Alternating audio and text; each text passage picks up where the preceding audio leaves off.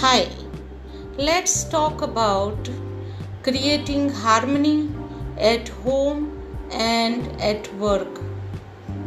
Scene 1. Vidya was so happy. She had spent the whole day looking after her would-be mother-in-law as she had terrible stomachache. Vidya and Vikas had been engaged for the past 3 months but had met in person only once because of heavy tour schedule of Vikas. Today, on a Sunday, on Vikas's call, Vidya rushed to her would-be in-law's place to meet her ailing mother-in-law. After initial courtesies, Vidya decided to cook both the meals to comfort her in-laws. Vikas, as usual, was out of station. She went into the kitchen. She had been here before, but she did not notice the arrangement in the kitchen. Everything was so neatly and meticulously organized.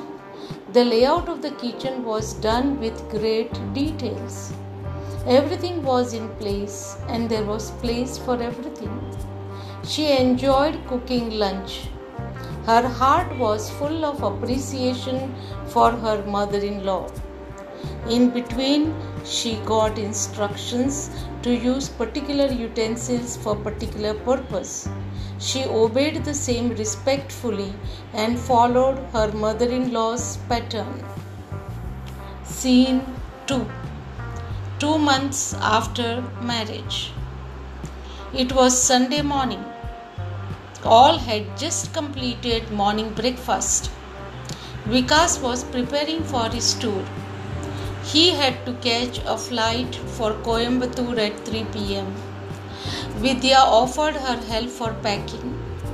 Vikas had observed her during honeymoon. Meticulous packing was not her cup of tea. He brushed it away with a comment that she may not be familiar with his style of organizing the travel bag. He added sarcastically that she would need an entire checklist for the tour, else she will mess up. So let him continue. Vidya felt hurt but kept cool. Scene 3. Vidya was at parents' place with her elder sister.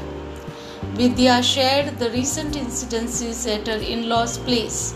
She knew that her in-laws really like her, but they have a different impression about her. The impression of an imperfect, ill-organized, carefree person who takes special efforts to keep things in order, though she is learning systematic ways of organizing things. Vidya feels her in-laws are nice people but too pricky about keeping things in order, obsessive about methods of doing things in a particular manner. They spend their time in keeping things order.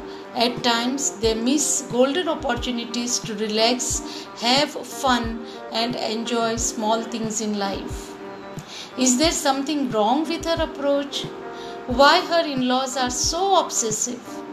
What is wrong if a bigger dish is placed before a smaller dish? It should not happen, but just in case, just by chance. After all, she was trying to learn the methods of her in-laws. Who is right?